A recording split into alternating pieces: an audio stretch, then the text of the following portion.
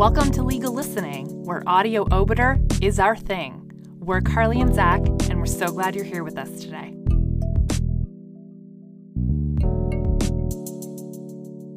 So today on the podcast, we're going to bring you The Queen and Villa Roman. Just right off the top, we're going to throw a content warning up there because this does deal with a child pornography charge.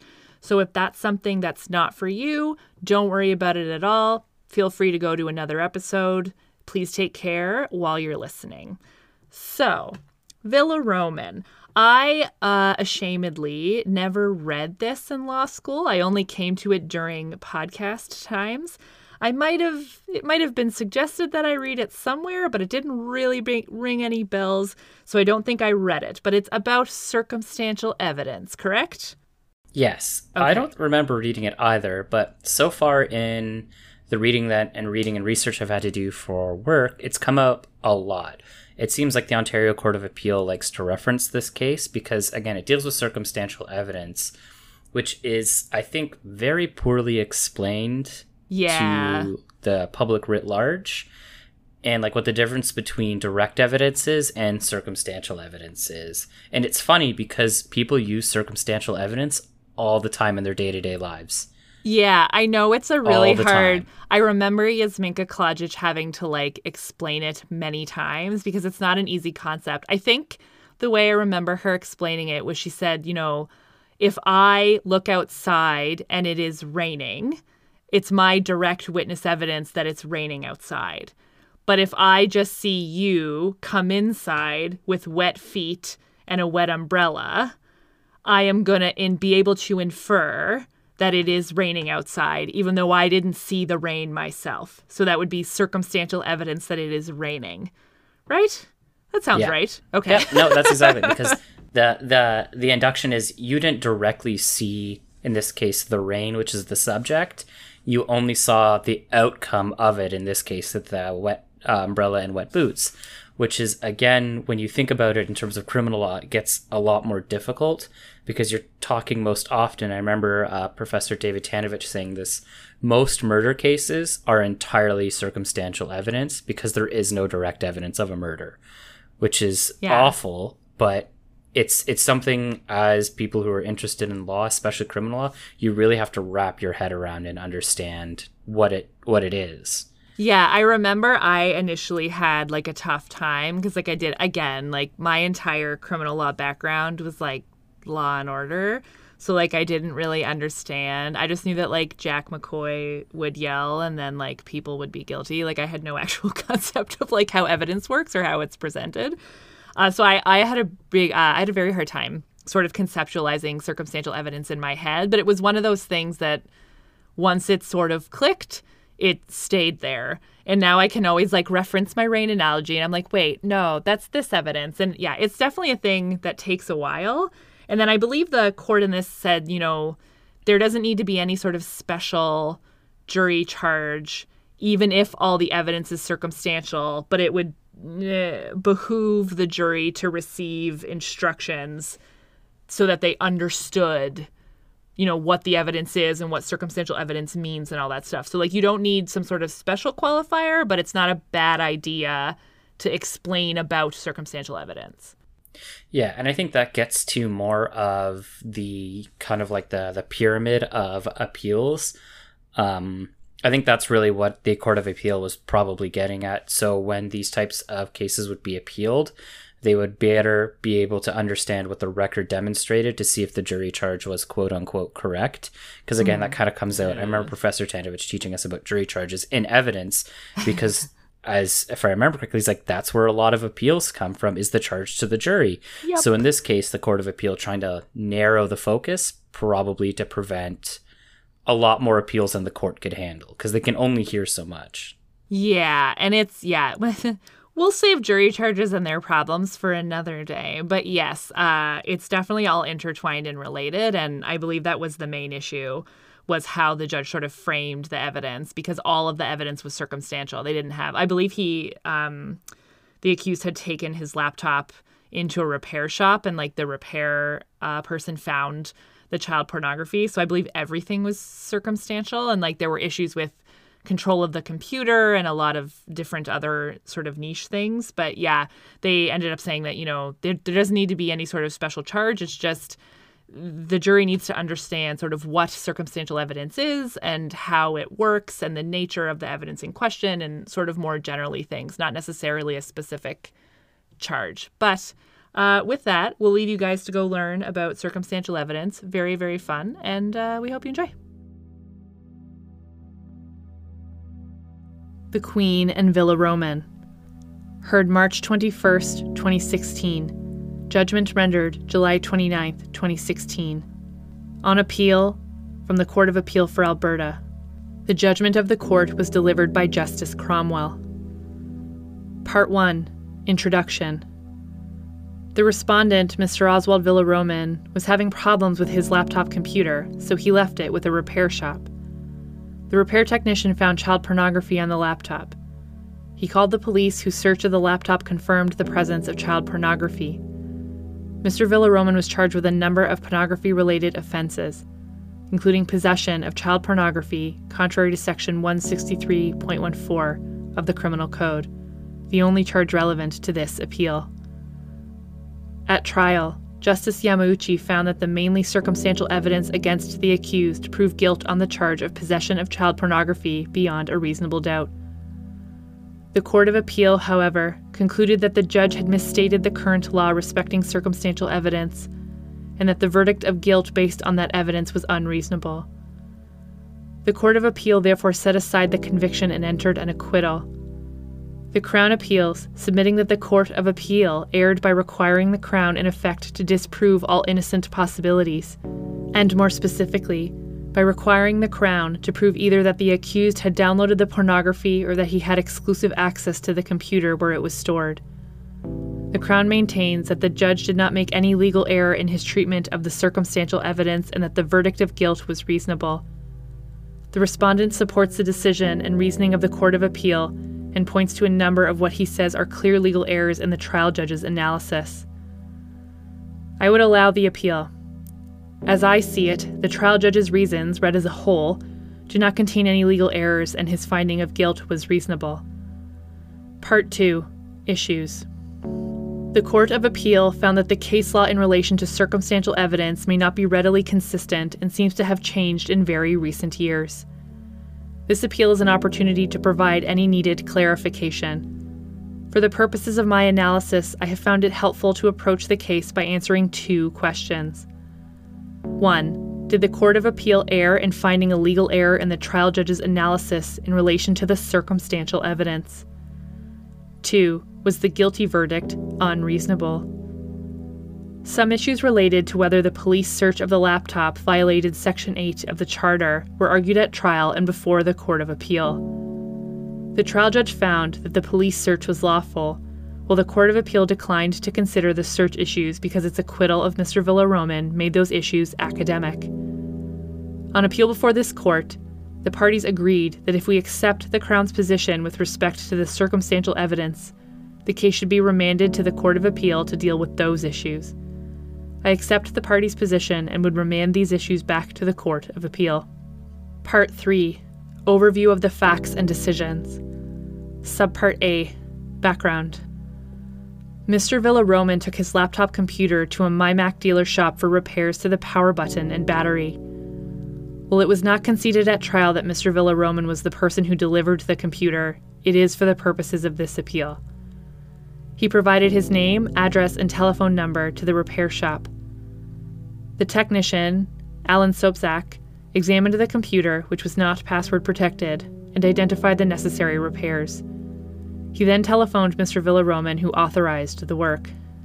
After completing some repairs, Mr. Sobczak checked some files randomly to test whether the computer's software was operating properly. While checking the music files, he discovered child pornography files in the music folder of the iTunes library folder. He thought the number of files ruled out a random occurrence and called the police, who seized the computer. Days later, when Mr. Villa Roman came to the shop to get the laptop, Mr. Sobczak informed him that the police had seized it. Mr. Lafontaine, a forensic analyst, testified that there was only one user account associated with the computer, named, quote, Oswald Villa Roman. The user account was set up on the computer on July 1st, 2007, and there had been almost daily activity on it from that date until November 29th, 2009, a couple of days before the computer was brought to the shop. Mr. Lafontaine's evidence was that the computer's hard drive contained 36 child pornography files, 1 picture, and 35 videos.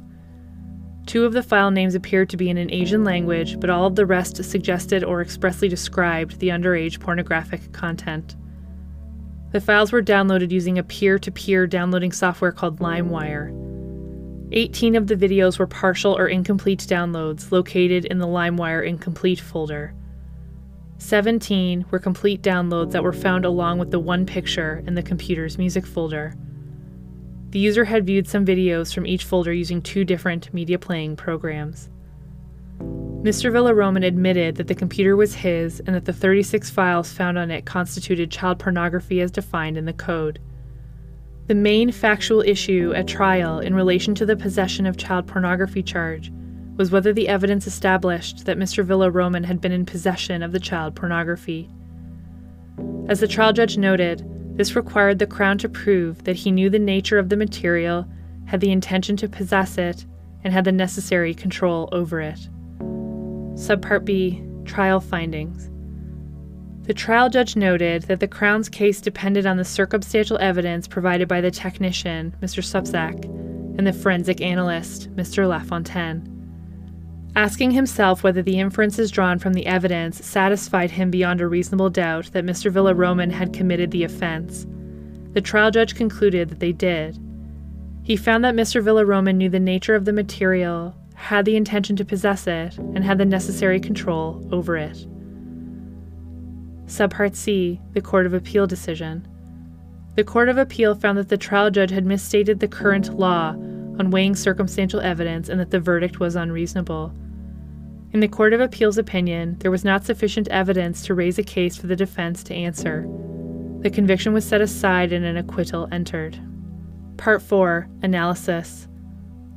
A. First question, did the Court of Appeal err in finding a legal error in the trial judge's analysis in relation to the circumstantial evidence? The alleged errors. At the core of the errors identified by the Court of Appeal and elaborated upon by the respondent is that the trial judge erred in his treatment of circumstantial evidence, a subject that dates back at least to Hodges' case. That case contains a jury instruction about how the jury should assess circumstantial evidence of identity. The jury was told that in order to convict, they must be satisfied not only that the circumstantial evidence was consistent with guilt, but rationally inconsistent with any other conclusion than guilt. The nub of the issue in this case is whether the trial judge erred by requiring that any other conclusion than guilt be based on the evidence. The Court of Appeal, as I read its reasons, found that the trial judge erred by requiring that an inference or hypothesis supporting a conclusion other than guilt be based on evidence rather than upon lack of evidence. The respondent, as he is entitled to do in seeking to uphold the Court of Appeal's order, relies on what he claims are additional errors made at trial, that the trial judge relied on inapplicable sources, erroneously analyzed the requirement of proof beyond a reasonable doubt, and wrongfully reversed the burden of proof. But at the core of all these alleged errors is the point taken by the Court of Appeal, that the trial judge was wrong to exclude from consideration innocent explanations which had no foundation in the evidence. Before turning to a more detailed analysis, it is important to remember that a trial judge's reasons for judgment should not be read or analyzed as if they were an instruction to a jury. Rather, the reasons must be read as a whole in the context of the evidence, the issues, and the arguments at trial, together with an application of the purpose or function for which they are delivered. Did the trial judge err by requiring innocent explanations to be based on the evidence?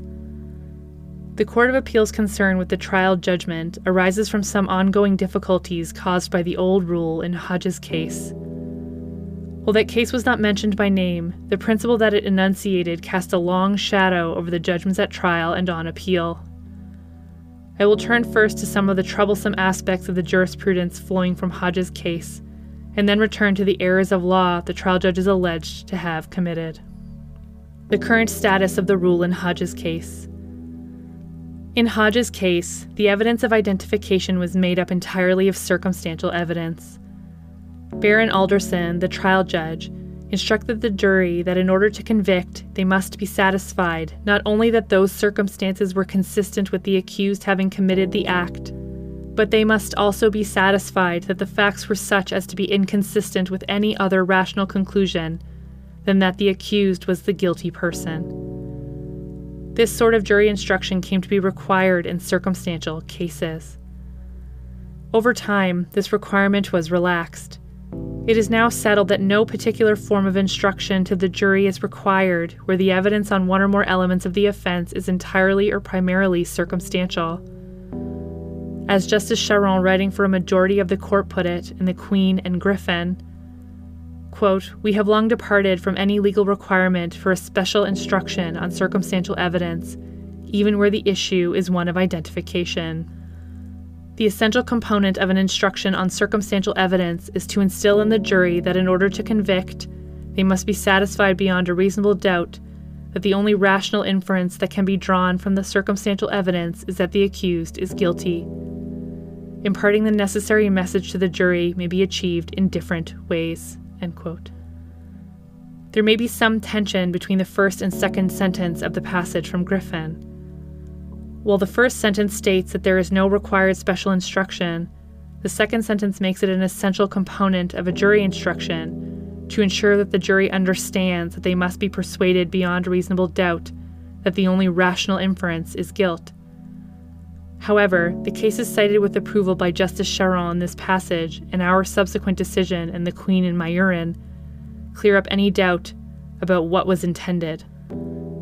In the above passage, Justice Charron cited with approval The Queen and Fleet. It is worth quoting that paragraph at length, as, in my view, it makes Charron's meaning clear.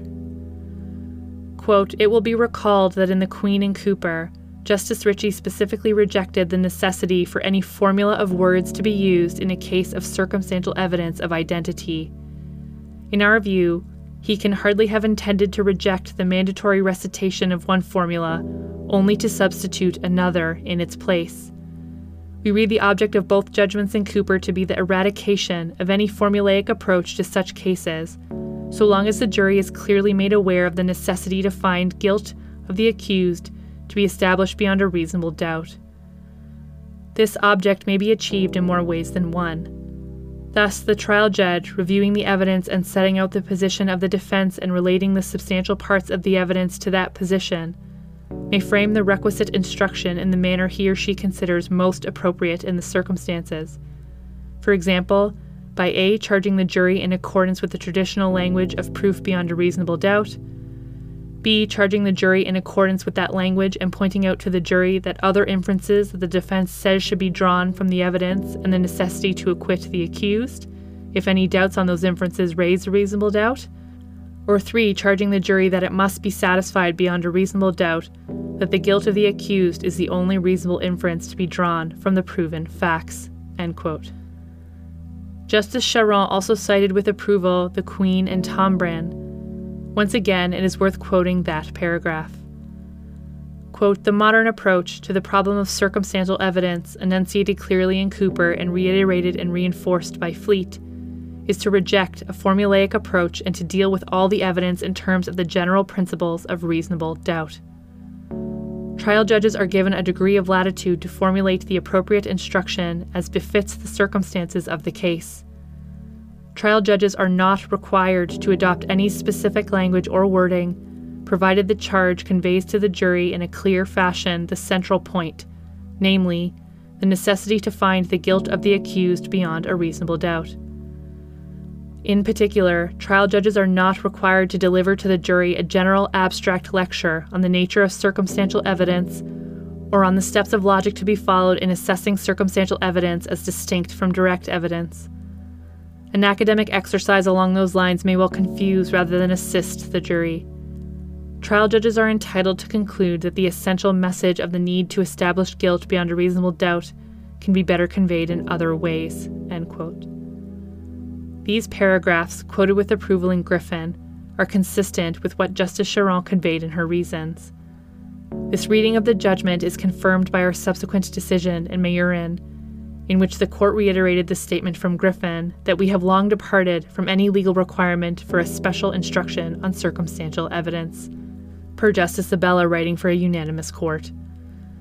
There is therefore no particular form of mandatory instruction. However, where proof of one or more elements of the offense depends solely or largely on circumstantial evidence, it may be helpful for the jury to receive instructions that will assist them to understand the nature of circumstantial evidence and the relationship between proof by circumstantial evidence and the requirement of proof beyond a reasonable doubt. I will touch briefly on both of these aspects. An explanation of the difference between direct and circumstantial evidence. An explanation of the difference between direct and circumstantial evidence is included in most criminal jury charges and rarely causes difficulty. One example of how this distinction may be conveyed to a jury is found in Section 10.2 of the Model Jury Instructions, prepared by the National Committee on Jury Instructions of the Canadian Judicial Council. 1. As I explained at the beginning of the trial, you may rely on direct evidence and on circumstantial evidence in reaching your verdict. Let me remind you what these terms mean. 2. Usually witnesses tell us what they personally saw or heard. For example, a witness might say that he or she saw it raining outside. That is called direct evidence. Sometimes, however, witnesses say things from which you are asked to draw certain inferences. For example, a witness may say that he or she had seen someone enter the courthouse lobby wearing a raincoat and carrying an umbrella, both dripping wet. If you believed that witness, you might infer that it was raining outside, even though the evidence was indirect. Indirect evidence is sometimes called circumstantial evidence. While there is no particular required form of explanation, something along these lines will usually be helpful when one or more elements of the Crown's case depends solely or mainly on circumstantial evidence. The relationship between circumstantial evidence and proof beyond a reasonable doubt. The court has generally described the rule in Hodges' case as an elaboration of the reasonable doubt standard. If that is all that Hodges' case was concerned with, then any special instruction relating to circumstantial evidence could be seen as an unnecessary and potentially confusing addition to the reasonable doubt instruction. However, that is not all that Hodges' case was concerned with. There is a special concern inherent in the inferential reasoning from circumstantial evidence. The concern is that the jury may unconsciously fill in the blanks or bridge gaps in the evidence to support the inference that the Crown invites it to draw. Baron Alderson referred to this risk in Hodges' case. He noted the jury may look for and often slightly distort the facts to make them fit the inference that they are invited to draw. Or, as his remarks are recorded in another report, the danger is that the mind may take a pleasure in adapting circumstances to one another, and even straining them a little if need be, to force them to form parts of one connected whole. While this 19th century language is not suitable for a contemporary jury instruction, the basic concern that Baron Alderson described, the danger of jumping to unwarranted conclusions in circumstantial cases, remains real. When the concern about circumstantial evidence is understood in this way, an instruction concerning the use of circumstantial evidence and the reasonable doubt instruction have different, although related, purposes. The reasonable doubt instruction describes a state of mind, the degree of persuasion that entitles and requires a junior to find an accused guilty. Reasonable doubt is not an inference or a finding of fact that needs support in the evidence presented at trial. A reasonable doubt is a doubt based on reason and common sense. It is not imaginary or frivolous. It does not involve proof to an absolute certainty, and it is logically connected to the evidence or absence of evidence. The reasonable doubt instructions are all directed to describing for the jurors how sure they must be of guilt in order to convict. An instruction about circumstantial evidence, in contrast, alerts the jury to the dangers of the path of reasoning involved in drawing inferences from circumstantial evidence. This is the danger to which Baron Alderson directed his comments. And the danger he identified so long ago, the risk that the jury will fill in the blanks or jump to conclusions, has more recently been confirmed by social science research. This court on occasion has noted this cautionary purpose of a circumstantial evidence instruction. It follows that in a case in which proof of one or more elements of the offense depends exclusively or largely on circumstantial evidence, it will generally be helpful to the jury to be cautioned about too readily drawing inferences of guilt. No particular language is required. Telling the jury that an inference of guilt drawn from the circumstantial evidence should be the only reasonable inference that such evidence permits will often be a succinct and accurate way of helping the jury to guard against the risk of filling in the blanks by too quickly overlooking reasonable alternative inferences. It may be helpful to illustrate the concern about jumping to conclusions with an example. If we look out the window and see that the road is wet, we may jump to the conclusion that it has been raining. We may then notice that the sidewalks are dry or that there is a loud noise coming from the distance that could be street cleaning equipment, and reevaluate our premature conclusion. The observation that the road is wet on its own does not exclude other reasonable explanations that it has been raining. The inferences that may be drawn from this observation must be considered in light of all the evidence and the absence of evidence, assessed logically and in light of human experience and common sense. I emphasize, however, that assistance to the jury about the risk of jumping to conclusions may be given in different ways, and as noted in Fleet, trial judges will provide this assistance in the manner they consider most appropriate in the circumstances. Rational versus reasonable inferences. I have suggested the use of the word reasonable to describe the potential inferences rather than the word rational used by Baron Alderson in Hodges' case and in many other cases including Griffin. Which of these words should be used was one of the issues touched on by the Court of Appeal, and I should explain why I think the word reasonable is preferable. The following comments also apply to the adjective logique, which has been frequently used in the French version of this court's jurisprudence on this issue.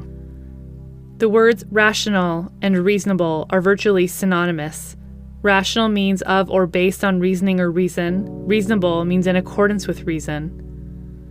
While some have argued that there is a significant difference, I do not find that position convincing. It seems that our jurisprudence has used the words rational and reasonable interchangeably with respect to inferences. This, in addition to the dictionary definitions, suggests that there is no difference in substance between them. There is an advantage of using the word reasonable. It avoids the risk of confusion that might arise from using the word reasonable in relation to reasonable doubt, but referring to rational inferences or explanations when speaking about circumstantial evidence. In saying this, I do not suggest that using the traditional term rational is an error. The court has said repeatedly and recently that the necessary message may be imparted in different ways. Whether the inference must be based on proven facts. At one time, it was said that in circumstantial cases, conclusions alternative to the guilt of the accused must be rational conclusions based on inferences drawing from proven facts. However, that view is no longer accepted. In assessing circumstantial evidence, inferences consistent with innocence do not have to arise from proven facts.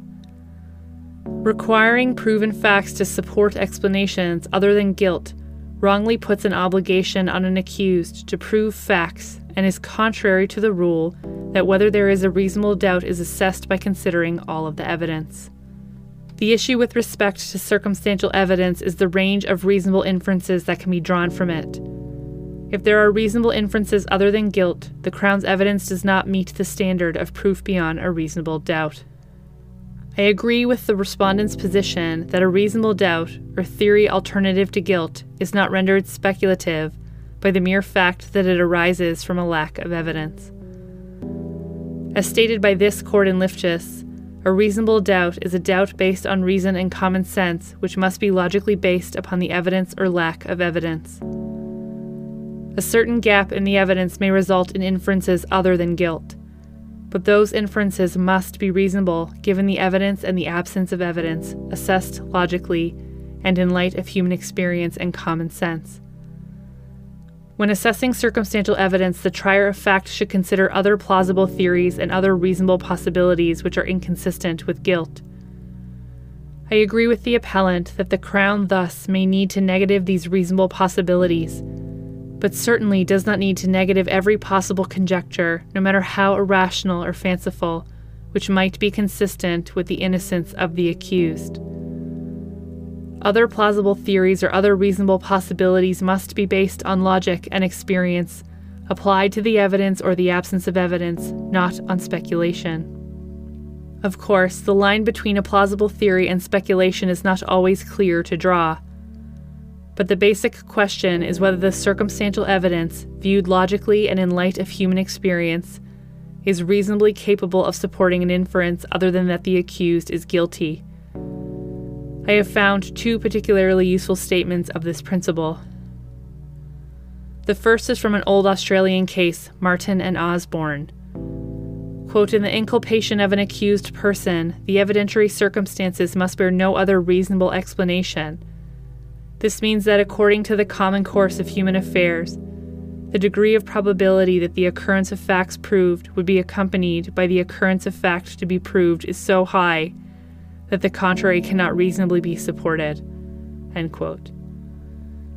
While this language is not appropriate for a jury instruction, I find the idea expressed in this passage that to justify a conviction, the circumstantial evidence assessed in light of human experience should be such that it excludes any other reasonable alternative, a helpful way of describing the line between plausible theories and speculation.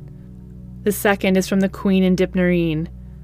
The court stated that circumstantial evidence does not have to totally exclude other conceivable inferences, that the trier of fact should not act on alternative interpretations of the circumstances that it considers to be unreasonable, and that alternative inferences must be reasonable, not just possible. Where the line is to be drawn between speculation and reasonable inferences in a particular case cannot be described with greater clarity than it is in these passages. Subpart B. Did the trial judge err? I return to the question of whether the Court of Appeal was wrong to find a legal error in relation to circumstantial evidence in the trial judge's reasons. The Court of Appeal found that the trial judge erred because he failed to consider reasonable inferences inconsistent with guilt that could have arisen from a lack of evidence. The court found that, by failing to give the accused the benefit of the gaps in the evidence, the trial judge had in effect put a burden on the accused to prove something. The respondent supports that conclusion and makes two additional points.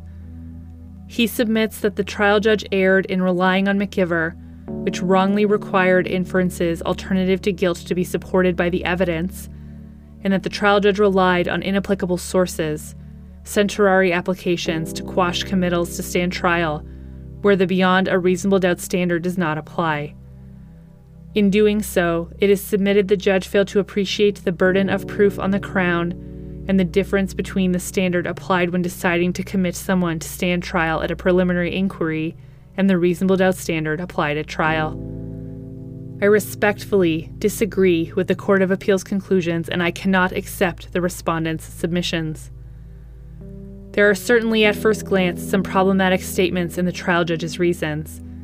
He mentions that inferences are drawn from the evidence that the Crown presents to the court, that speculation is forming a theory or conjecture without factual basis, and that it is evidence that bridges the inferential gap.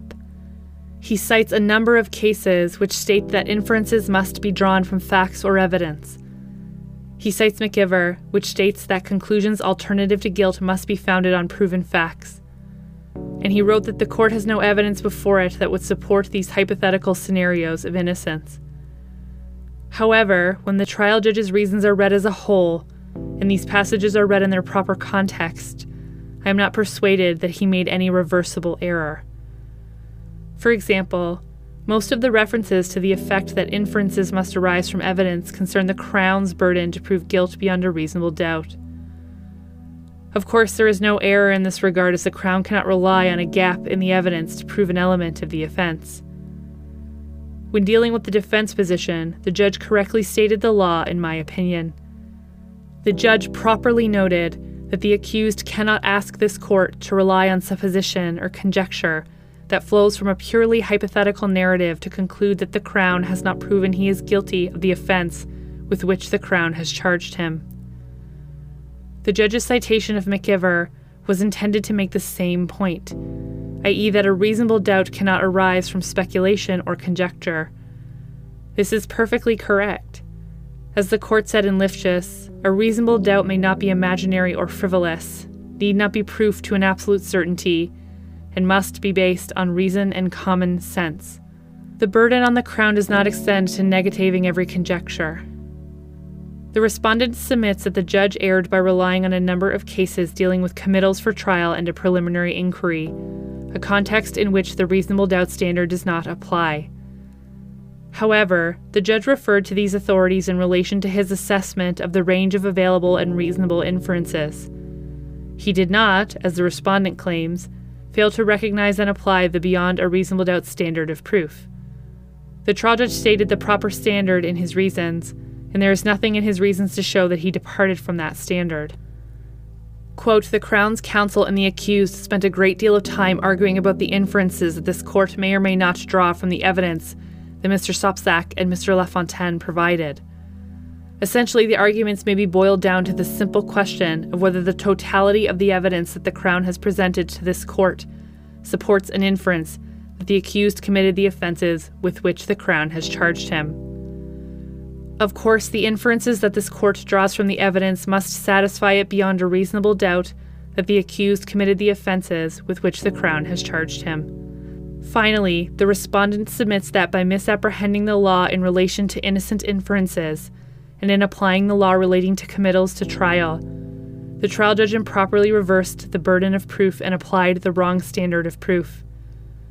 For the reasons I have just given, the trial judge did not apply the wrong law in these areas, and properly put the burden of proof beyond a reasonable doubt solely on the Crown. A fair reading of the judge's reasons as a whole does not support the respondent's position that the judge somehow lost sight of proper process of inference drawing, the overall burden of proof, or the difference between a committal for trial and a finding of guilt. The judge did not err in this regard. I conclude that the judge did not make any legal error in relation to his assessment of the circumstantial evidence. B. Second question. Was the verdict of guilt reasonable? Legal principles. A verdict is reasonable if it is one that a properly instructed jury, acting judicially, could reasonably have rendered. Applying this standard requires the appellate court to re-examine and to some extent reweigh and consider the effect of the evidence. This limited weighing of the evidence on appeal must be done in light of the standard of proof in a criminal case. Where the Crown's case depends on circumstantial evidence, the question becomes whether the trier of fact, acting judicially, could reasonably be satisfied that the accused guilt was the only reasonable conclusion available on the totality of evidence. The governing principle was nicely summarized by the Alberta Court of Appeal in Dipnerine. The court noted that circumstantial evidence does not have to totally exclude other conceivable inferences, and that a verdict is not unreasonable simply because the alternatives do not raise a doubt in the jury's mind. Most importantly, it is still fundamentally for the trier of fact to decide if any proposed alternative way of looking at the case is reasonable enough to raise a doubt. Analysis.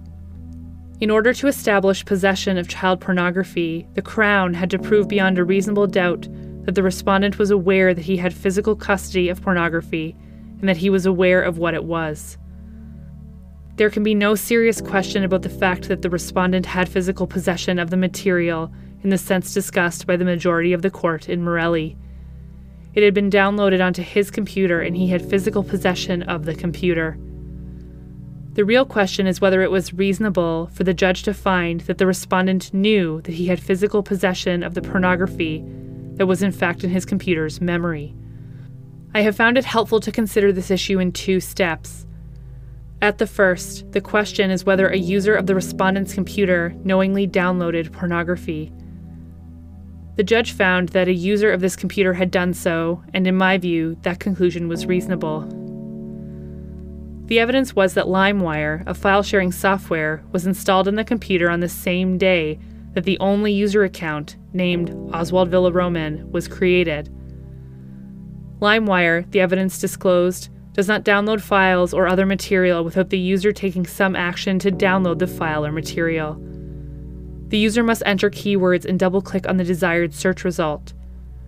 The evidence further showed that a user of this computer had changed the default saved folder so that completed files would be saved in the computer's iTunes music folder. A user of the computer had viewed some of the videos from both the LimeWire Incomplete folder and the iTunes Music folder through 2 different media playing programs.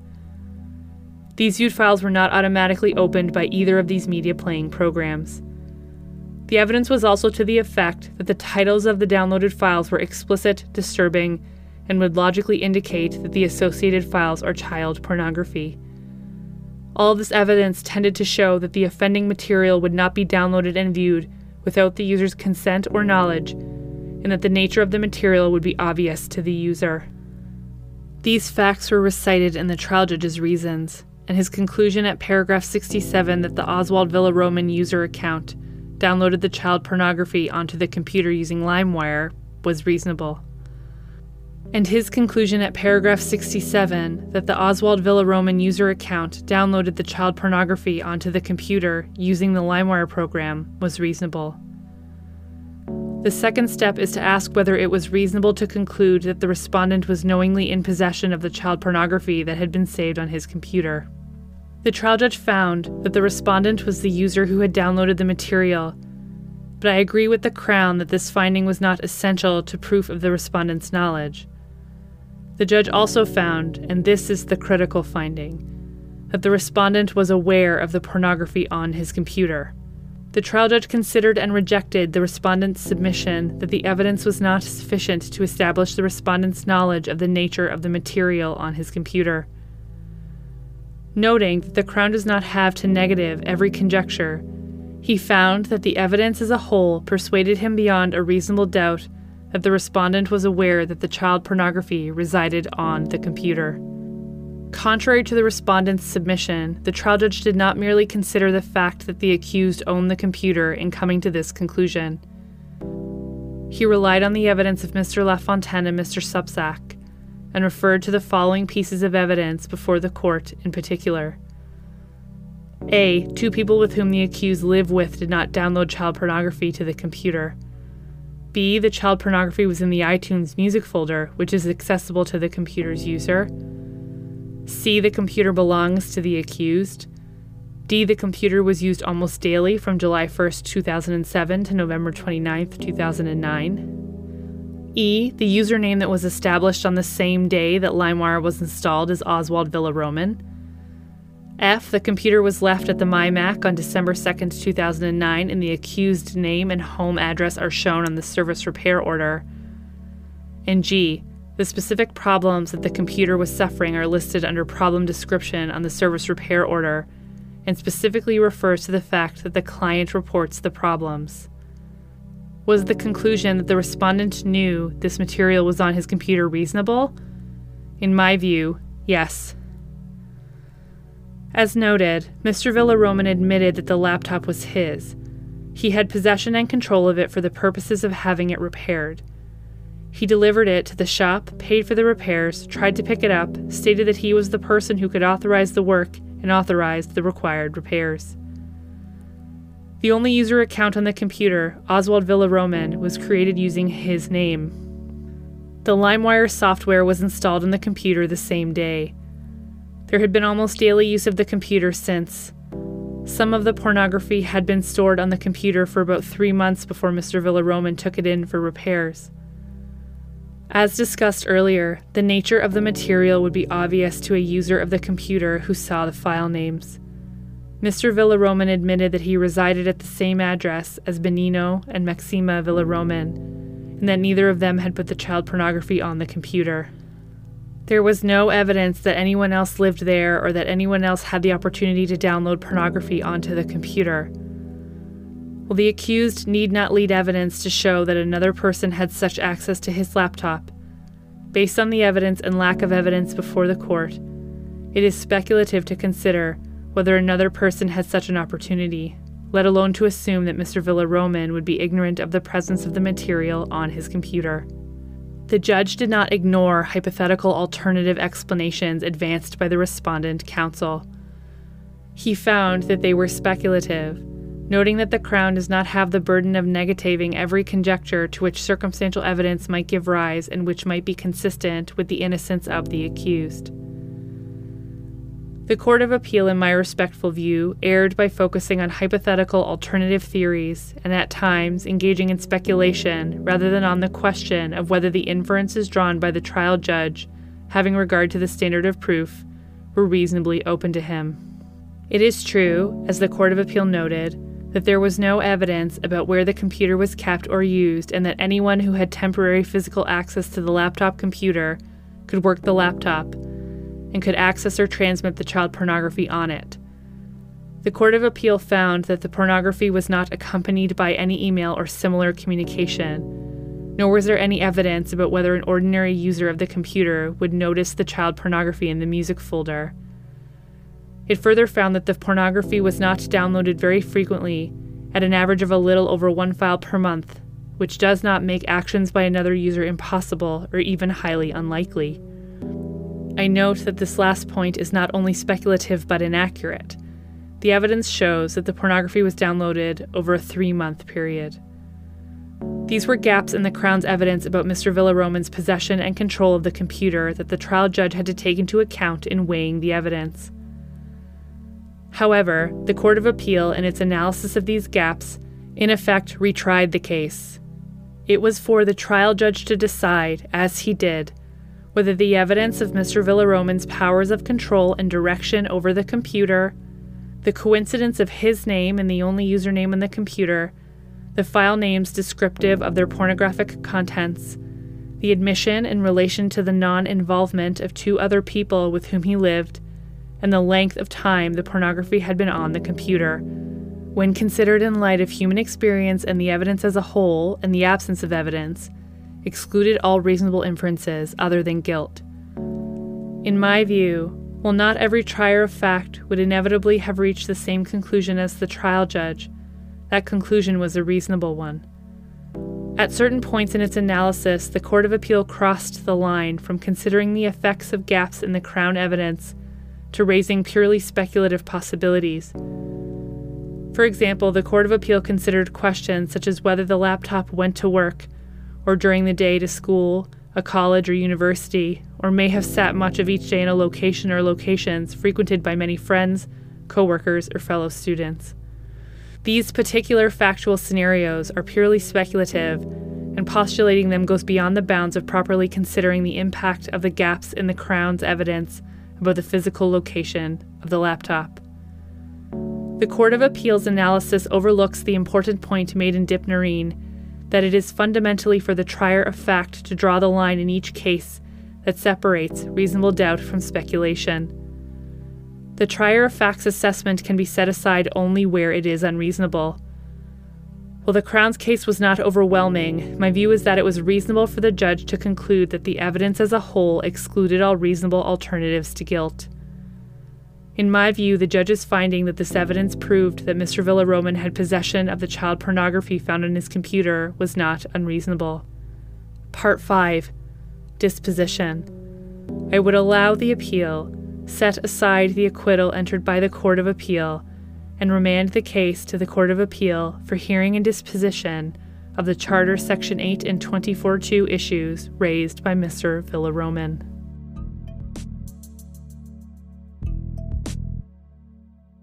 Thanks for the listen, friend. I hope you're able to enjoy that case and learn something new from it. Legal Listening is founded by Zach Battiston and Carly Lyons. It is hosted by Zach Battiston, Carly Lyons, and you, our listeners. Executive produced by Zach Battiston, Carly Lyons, and Anthony Radomile. Audio engineering by Anthony Radomile. Graphic design by Julie Lundy. Check her out online at julielundyart.com. And music done by Matt Radomile at radandkel.com.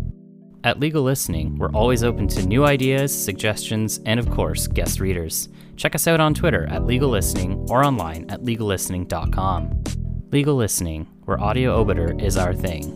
We'll catch you in the next case. Bye now.